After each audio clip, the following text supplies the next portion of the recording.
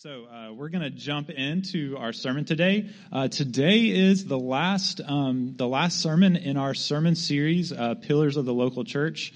Our leadership residents, Jacob and Matt, came up with this series, and then they dumped like doctrinal bomb sermons on me to do, and took the easy ones for themselves. But they gave me this last one.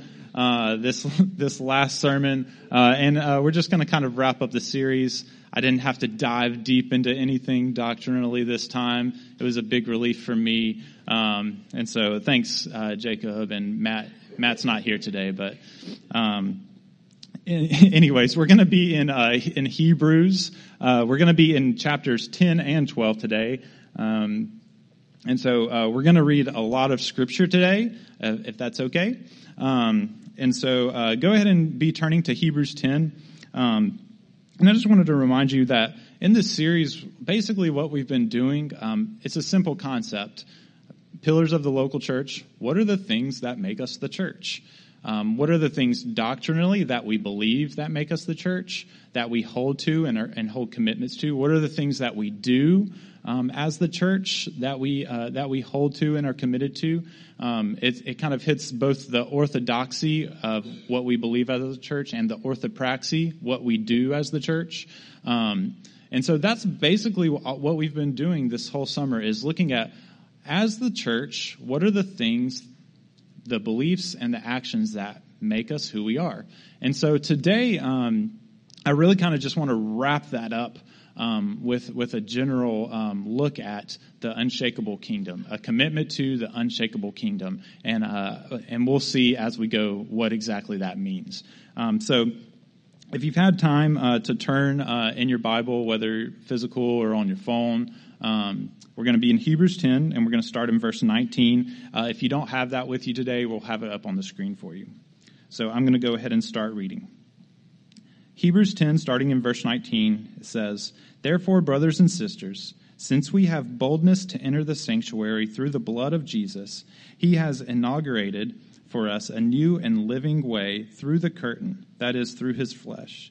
And since we have a great high priest over the house of God, let us draw near with a true heart and full assurance of faith, with our hearts sprinkled clean from an evil conscience and our bodies washed in pure water.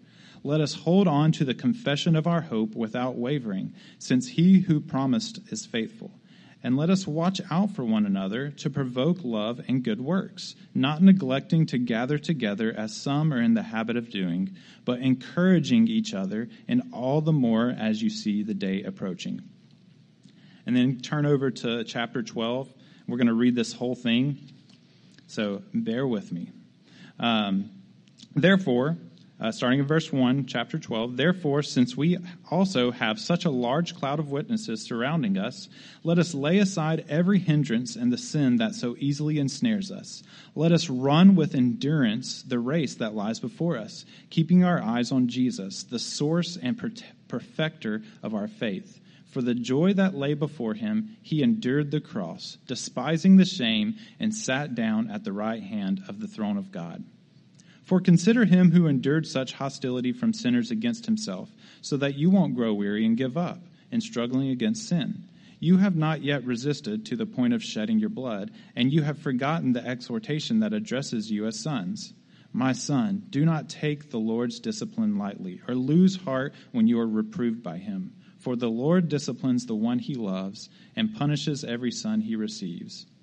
Endure suffering as discipline. God is dealing with you as sons. For what son is there that a father does not discipline?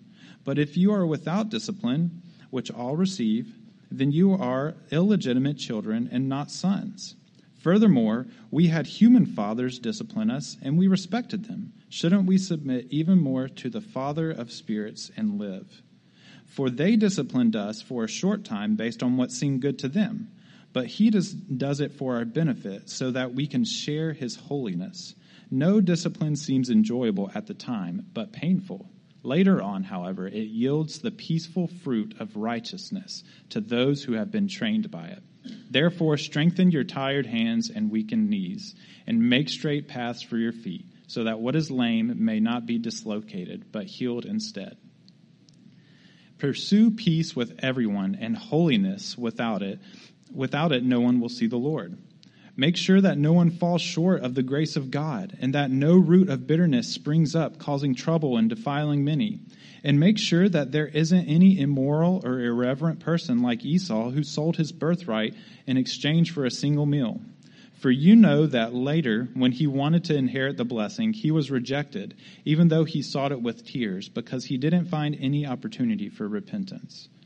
For you have not come to what could be touched, to a blazing fire, to darkness, gloom, and storm, to the blast of a trumpet and the sound of words. Those who heard it begged that not another word be spoken to them, for they could not bear what was commanded. If even an animal touches the mountain, it must be stoned. The appearance was so terrifying that Moses said, I am trembling with fear. Instead, you have come to Mount Zion, to the city of the living God, the heavenly Jerusalem, to myriads of angels, a festive gathering, to the assembly of the firstborn whose names have been written in heaven, to a judge who is God of all, to the spirits of righteous people made perfect, and to Jesus, the mediator of a new covenant, and to the sprinkled blood, which says better things than the blood of Abel. See to it that you do not reject the one who speaks. For if they did not escape when they rejected him, who warned them on earth? Even less will we if we turn away from him who warns us from heaven. His voice shook the earth at that time, but now he has promised, yet once more I will shake not only the earth, but also the heavens. This expression, yet once more, indicates the removal of what can be shaken, that is, created things, so that what is not shaken might remain. Therefore, since we are receiving a kingdom that cannot be shaken, let us be thankful. By it we may serve God acceptably with reverence and awe, for our God is a consuming fire. I think I can just stop right there, right? That's just an incredible passage, and there's a lot of meat there, and we're just going to be taking a nibble of it today. There's just so much there, so much. I mean, it's kind of epic, some of the stuff that's said there at the end of chapter 12. But what I want us to focus on today is the idea of an unshakable kingdom. As the church, we are committed to this kingdom that it's talking about. So what is that? Well, if you think about kingdoms here on earth, whether it's a kingdom, an ancient kingdom or an ancient empire, or maybe modern so-called kingdoms or empires, or even America as a world power is what we call them today, world powers. It's the same thing. It's a country, it's a nation, it's a group that has strong influence over a wide group of people.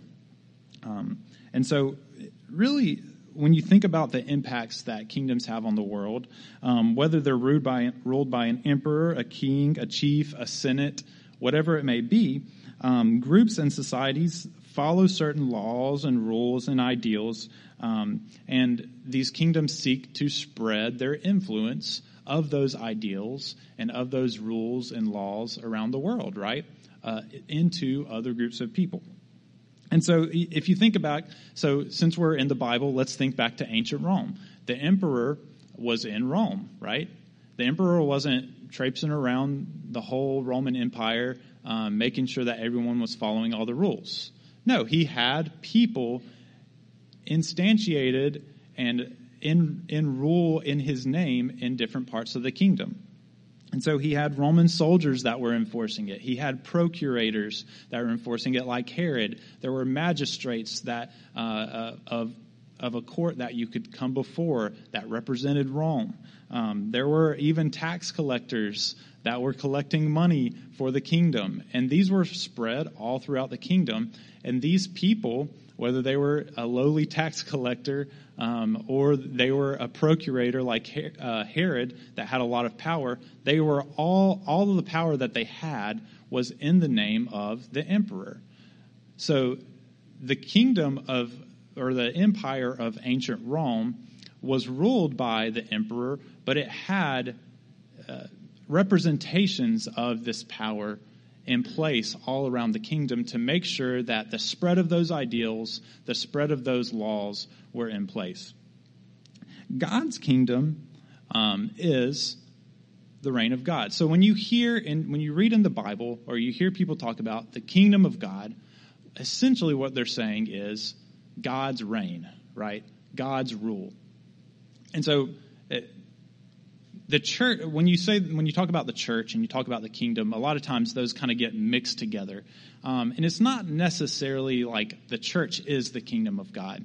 What the church is it's kind of like those magistrates and procurators and Roman soldiers that were instantiated in other parts of the world that were representative of the power that was really there in Rome under the emperor. And so when you think about this, the church here is representative of God's rule, right? God reigns and rules in heaven right now, and the church right now is sort of like instantiations of his power here on earth. We are to represent the rule that he has fully in heaven and will one day have fully in heaven and earth, right? Does that make sense? So when we're talking about the kingdom today, remember, we're talking about God's ultimate and full reign, of which right now, as the church, we're just a representative of. And let's look at 2 Corinthians 5, starting in verse 16, because this will give us a good idea of what we're talking about here. From now on, then, it says, we do not know anyone from a worldly perspective. Even if we have known Christ from a worldly perspective, yet now we no longer know him in this way. Therefore, if anyone is in Christ, he is a new creation. The old has passed away, and see, new has come. Everything is from God, who has reconciled us to himself through Christ, and has given us the ministry of reconciliation. That is, in Christ, God was reconciling the world to himself, not counting their trespasses against them, and he has committed the message of reconciliation to us. Therefore, we are ambassadors for Christ, since God is making his appeal through us. We plead on Christ's behalf, be reconciled to God. And so, think about that. We are ambassadors of God's reign and rule here on earth. We are here saying, hey, God is in charge. Submit to him. Submit to his reign and rule, because one day it's coming, right? Remember how Hebrews 12 ends. Our God is a consuming fire. We'll get to that later of what that means, but just think about us as ambassadors. That's what the church is. So as a Christian, you are a part of the church universal, and as a local church, we are an instantiation of the church universal that represents God's rule. It sounds complicated, but if you were to just like chart it out, it's like, oh yeah, it's simple. God, church universal, local church. Okay, I see it, right? We are ambassadors for Christ. So as we wrap up this series on the pillars of the local church, I want us to look at what it means to be ambassadors of Christ, what it means to have a commitment to representing God's kingdom as his church. We're going to look at this in three sections. First, the gathered kingdom. Secondly, the enduring kingdom. And thirdly, and lastly, the unshakable kingdom. The gathered kingdom, the enduring kingdom, and the unshakable kingdom. So let's look first at the gathered kingdom. And this is why I included that section in Hebrews 10. Remember, it says, do not neglect the gathering together, as is the habit of some. So let's look at what that means exactly. Scripture, of course, teaches that Christ died for you, right? You've heard this. Jesus died for you. And I feel like a lot of times the gospel is presented in that way. He died for you individually so that you could be reconciled to God. And that's absolutely true. Scripture teaches this. But I think even more than this individualistic application of the gospel, the Bible even more so teaches that Christ died for the church. Christ died for his people. A couple of quick examples that are familiar. Think about Hebrews 5:25 with the application for husbands loving their wives. He says, Paul says, husbands, love your wives, just as Christ loved the church and gave himself for her. So you see, it's Christ dying for the church. He loves the church. He loves his people. Plural, right? Acts 20:28 says, be on guard for yourselves, for all the flock of which the Holy Spirit has appointed you as overseers, to shepherd the church of God, which he purchased with his own blood. That's describing the church of God, right? The church of God, which he purchased with his own blood. And I think if you were to examine the New Testament and look at, okay, where are all the times that a singular individual application of the gospel is used in Christ dying for you individually? And how many times does it say Christ died for us, we, the church, his people? I think what you'll find is that many more times it says Christ died for the church, plurally. His people, plural. Us, plural, right? So what does that mean? Because it definitely does teach that he died for us individually, but it teaches, you think, even more so, or it emphasizes, rather, I should say, that Christ died for the church, plural. And I think what this means for us let me present it as a question.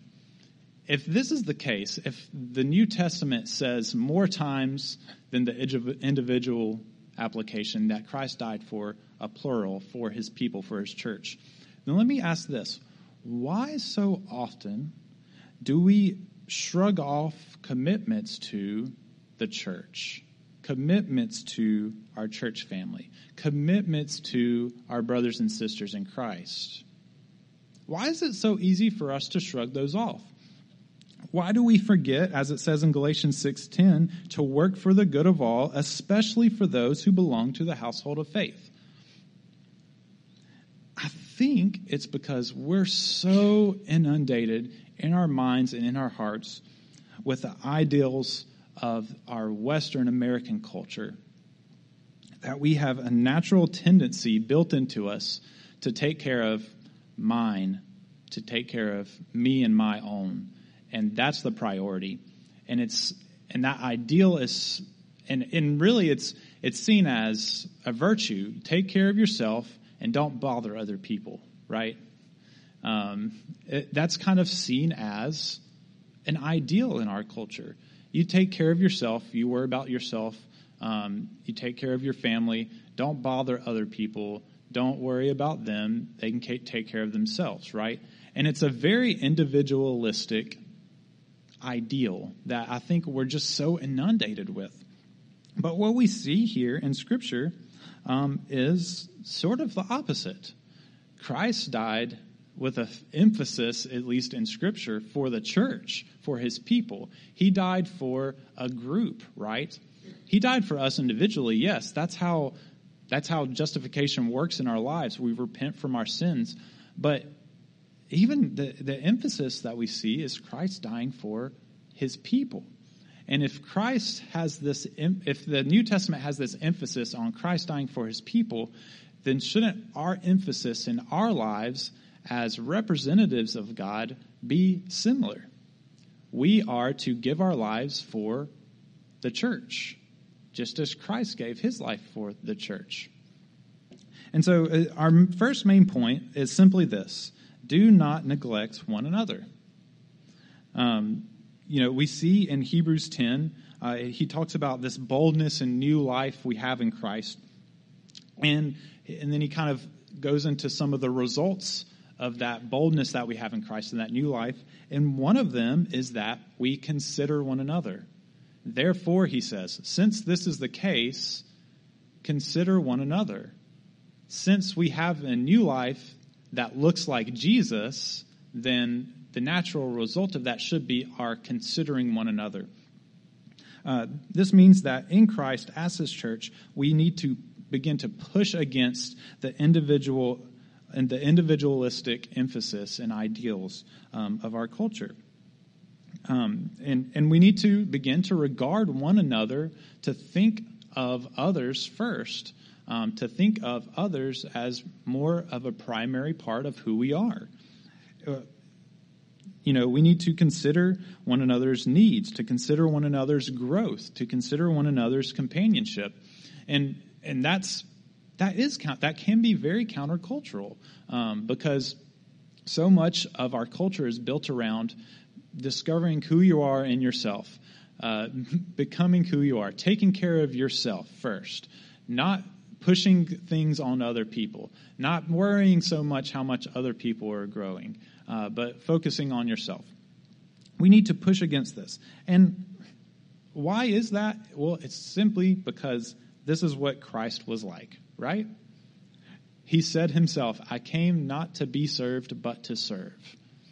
And if that's the case, if Jesus' priority was his church, dying for his people, serving the world, then that should be, as ambassadors of Christ, our priority too. Under God's rule in his kingdom, his people are always regarding one another. Think about that word, regard. To regard is to bring to one's mind, to think about. How often are you thinking about the people that are sitting beside you in your row or across the row, right? Across the aisle. How often are you thinking about how is so-and-so doing? I wonder if so-and-so has, accomplished this yet. Maybe I should check on them. How often are you bringing to mind and thinking on, and therefore praying on and taking action and checking on the people that are sitting beside you in church? As God's church, as ambassadors and representatives of Christ, this should be a part of who we are. And as his ambassadors here on earth, we should display these qualities to the world. The world should look at the church and say, they take care of each other. It's amazing. That's why the early church exploded, and there was nothing that the Roman Empire or anyone else could do about it.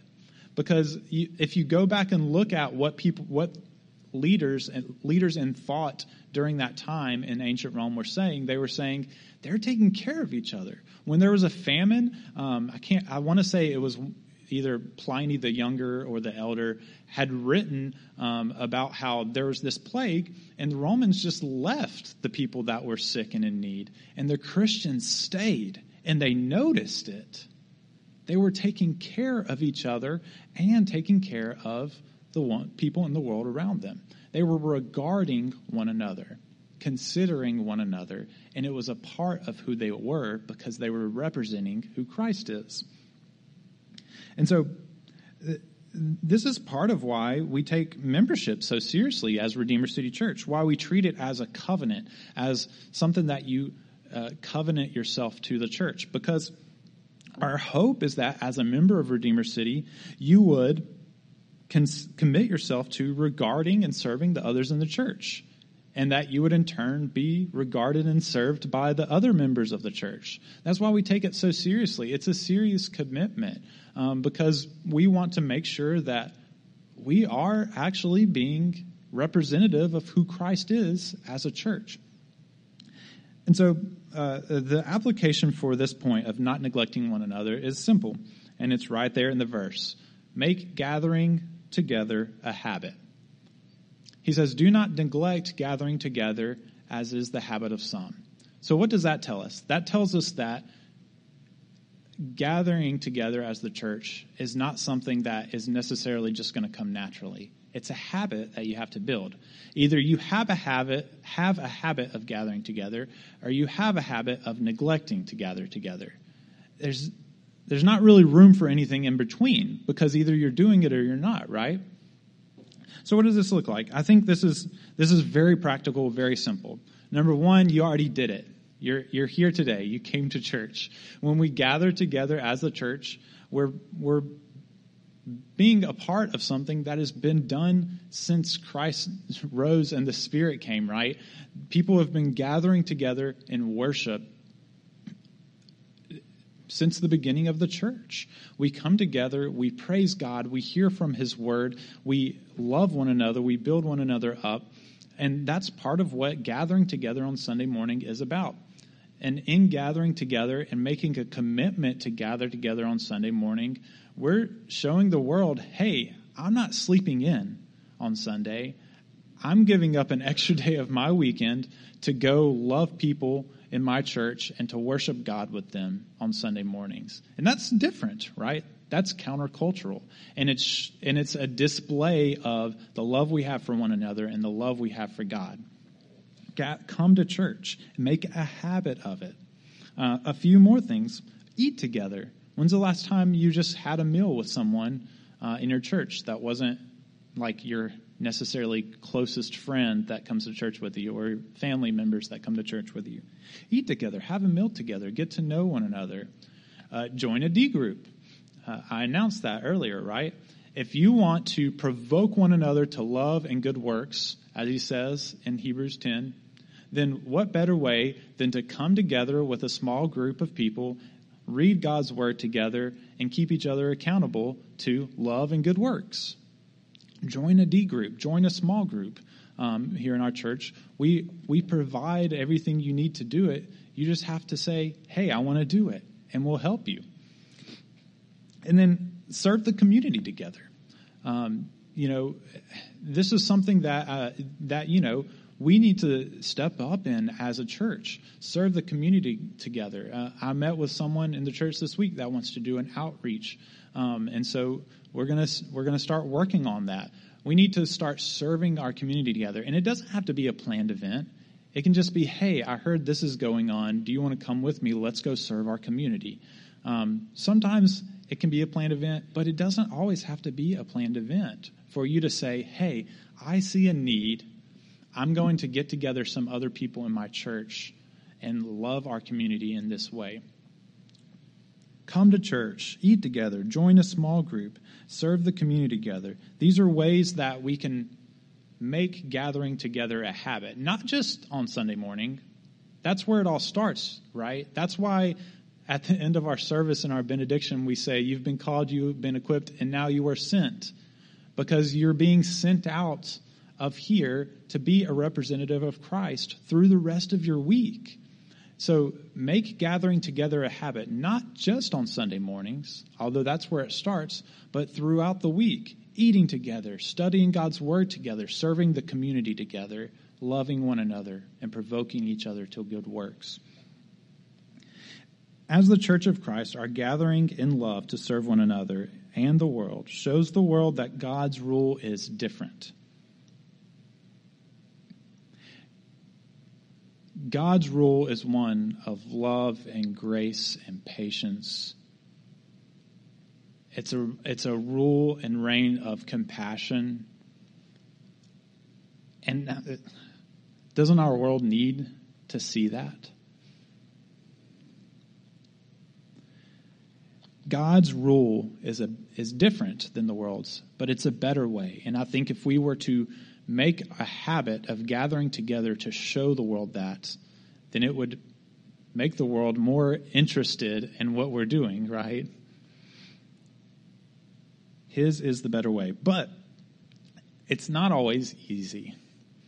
And I think that's why when we get to Hebrews 12, Hebrews 11, he lists out a bunch of heroes of the faith. It's sometimes called the Hall of Faith. He lists out a bunch of heroes, and then he says, since we have a great cloud of witnesses, we can endure. What we see in Hebrews 12 is a call to endurance.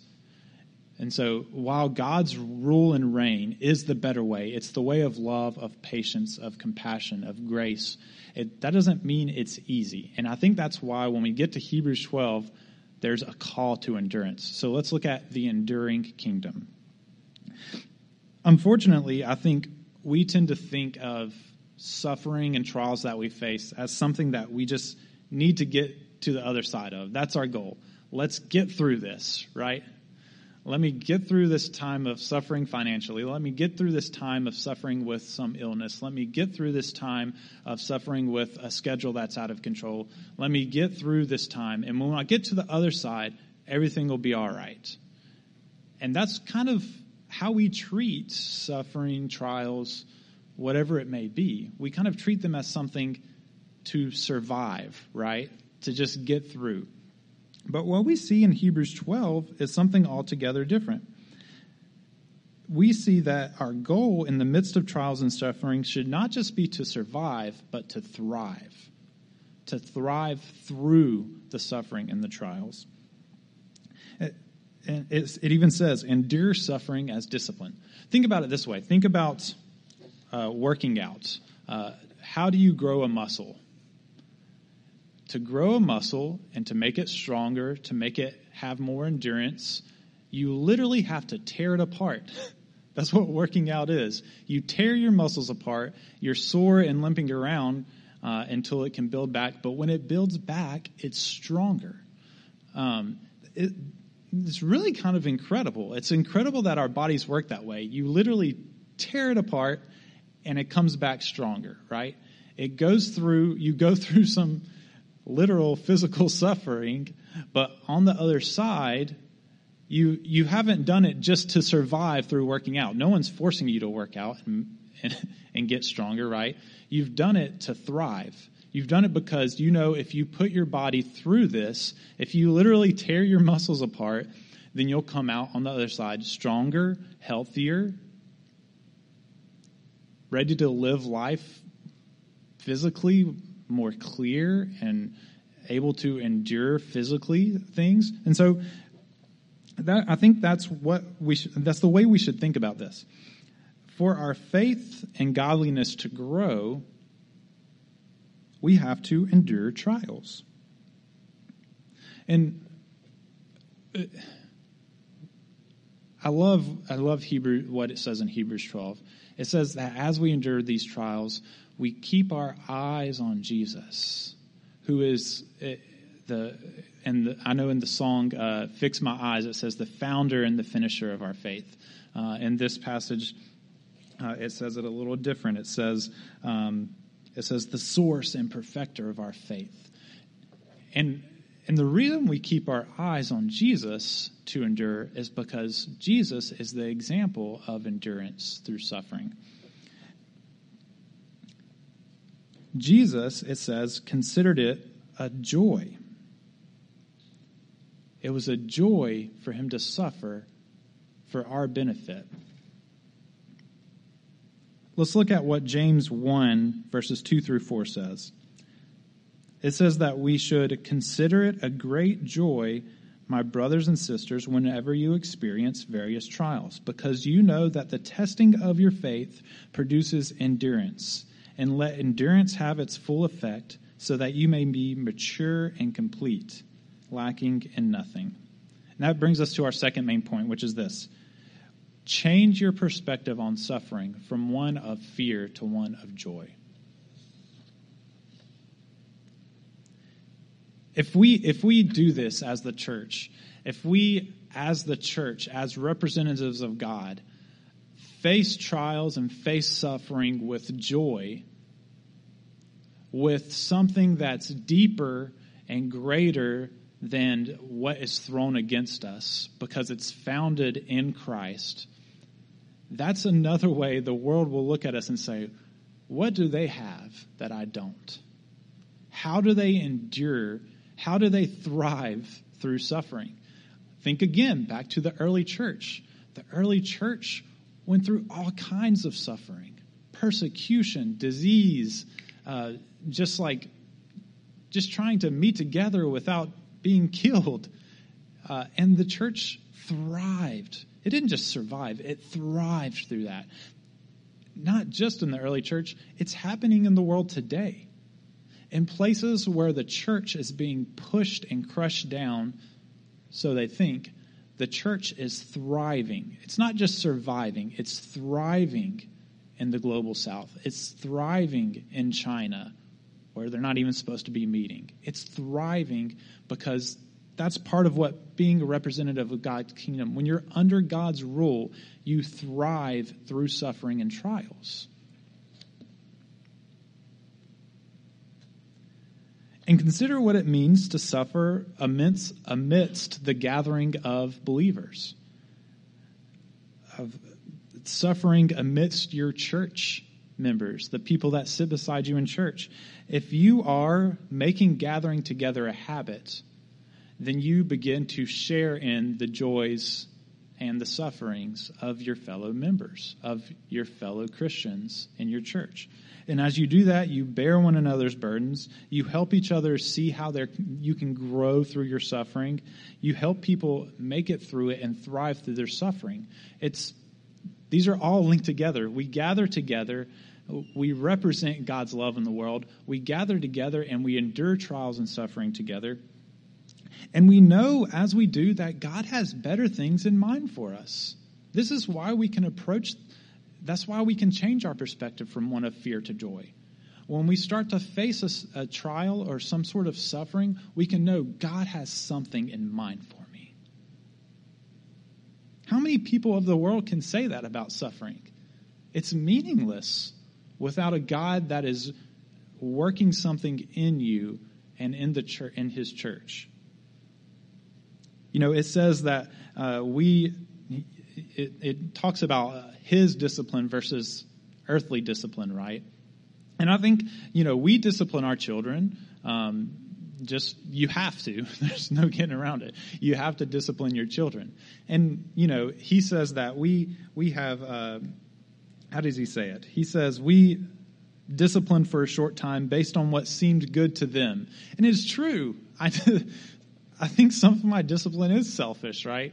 But even when I have my best intentions in mind in disciplining my son, sometimes I get it wrong. Whether it's the method that I discipline with, or maybe I was just wrong. Like, I got onto him for something he didn't even really actually do. I just thought he did, right? It's what seemed good to me.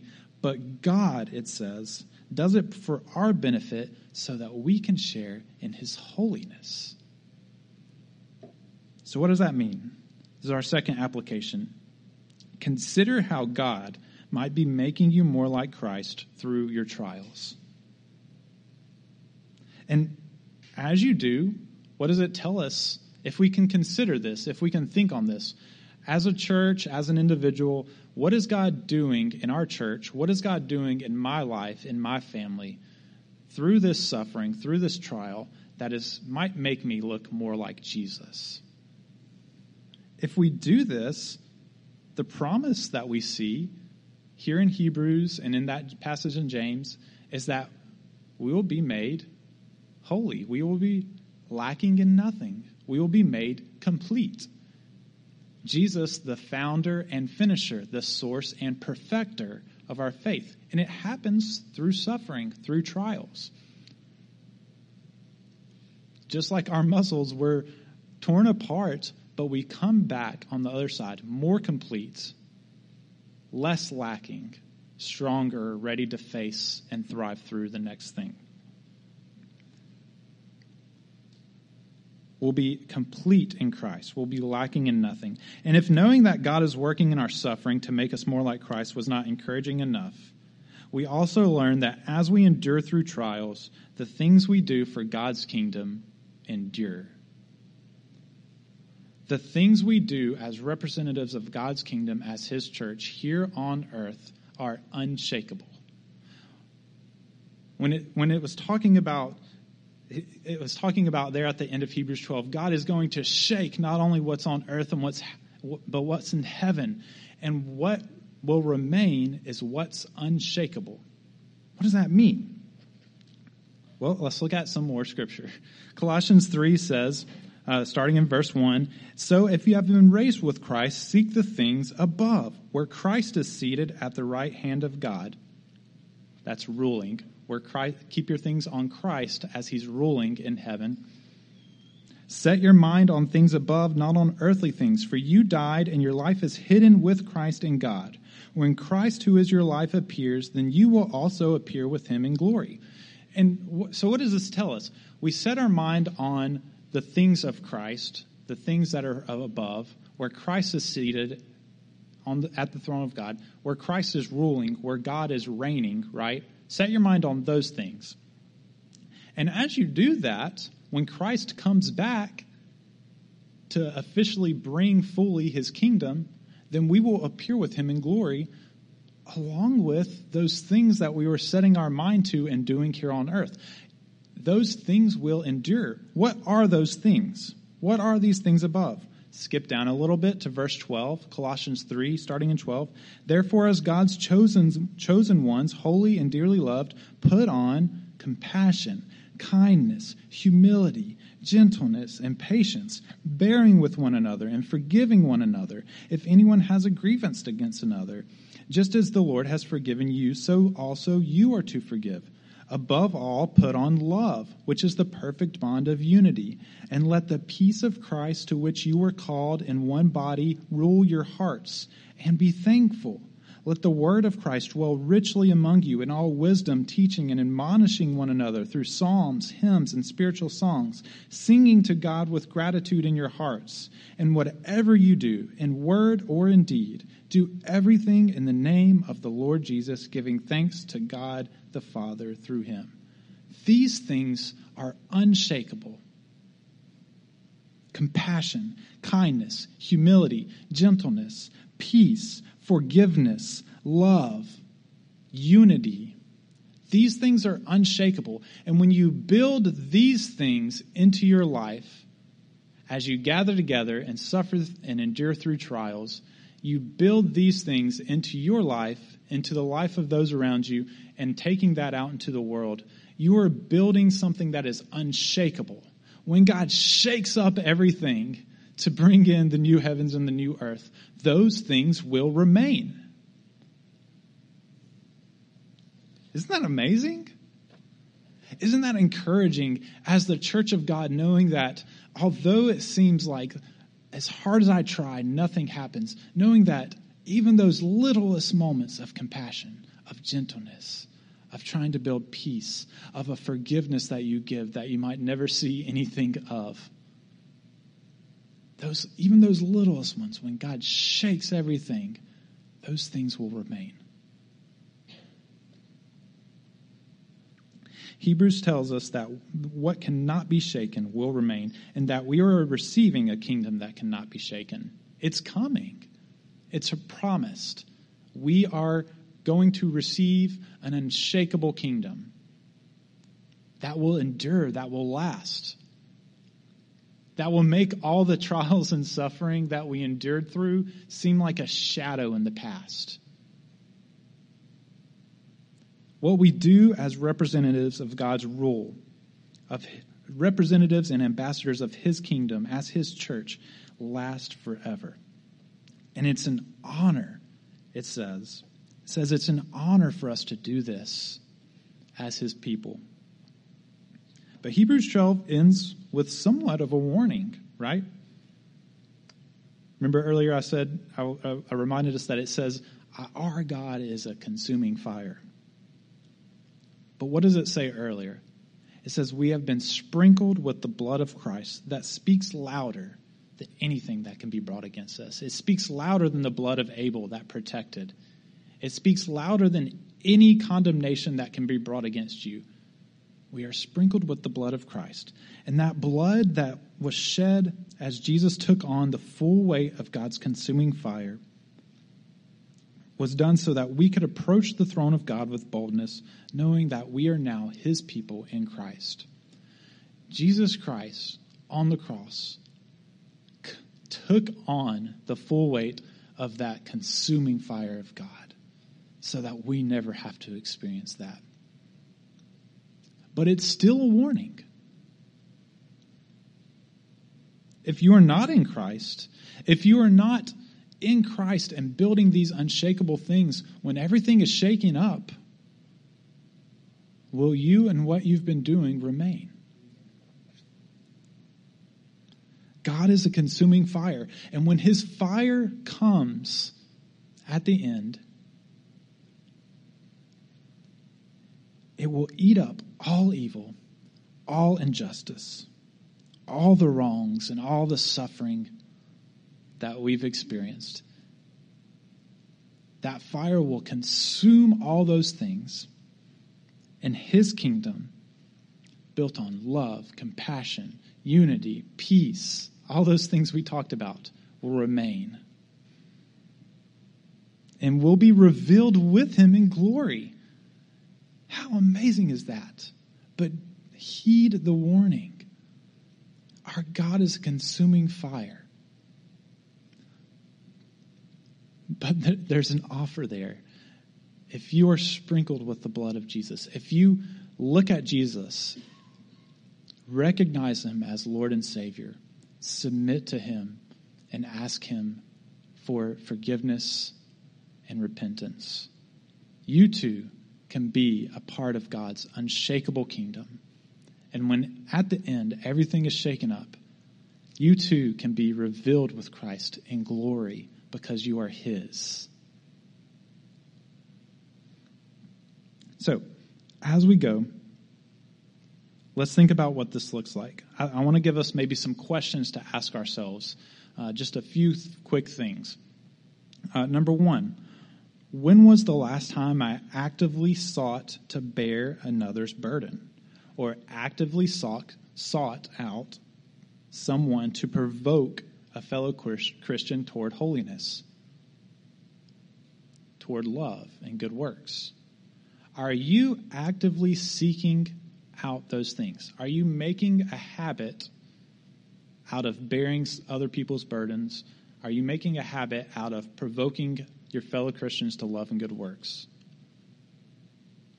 That's a question. This is something we have to ask ourselves, because God's kingdom is a gathering kingdom, one that bears one another's burdens and provokes each other to love and good works. Are you actively seeking out those opportunities? Another one. How can I leverage my business, my job, my influence with friends and family, whatever it may be, wherever in your life you have influence, how can I leverage that to build the unshakable qualities of God's kingdom? How can you, in your business, maybe as a business owner or a manager, how can you leverage that position and that influence to build qualities of God's kingdom? Compassion, kindness, gentleness, patience. Because I'll tell you, in the business world, those are not virtues. If you're building a business on those unshakable qualities of God, you're going to be building something that looks very different than what the world is offering. How can you do that in whatever job, whatever influence, with your family and friends? How can you leverage those opportunities to build unshakable qualities? And one more question. Are my priorities in life built around growing God's kingdom or my own? Are my priorities built around growing the unshakable kingdom of God or what the world tells me I should be growing? These are all really good questions that I've got to ask myself. We all need to ask ourselves if we want to be a part of what God is doing here on earth now, building his unshakable kingdom. So as we go, just one last application. Let us be a church built on the gospel of Christ, taking its message of love, hope, and peace to a world that desperately needs it. Let's pray. Father, we thank you so much for, God, for your incredible love for us. God, Jesus, that you would look to the cross and endure the cross on our behalf so that we could be your people. And not just so that you could rescue us, God, but so that you could send us out as your ambassadors, so that you could send us out. God, you promised your disciples that they would do greater things than you. What an incredible thing for God to come to earth to say to his people. And God, it's an honor, and we want to serve you and represent you with awe and reverence and love. God, fill us up with these unshakable qualities. Grow us in these fruits of the Spirit. And guide us as we go out into this world as your people, as your church, representing your wonderful rule and reign. God, we pray that you would use us as a church to build your unshakable kingdom here in Lafayette and around the world. We love you, and it's in Jesus' name we pray. Amen.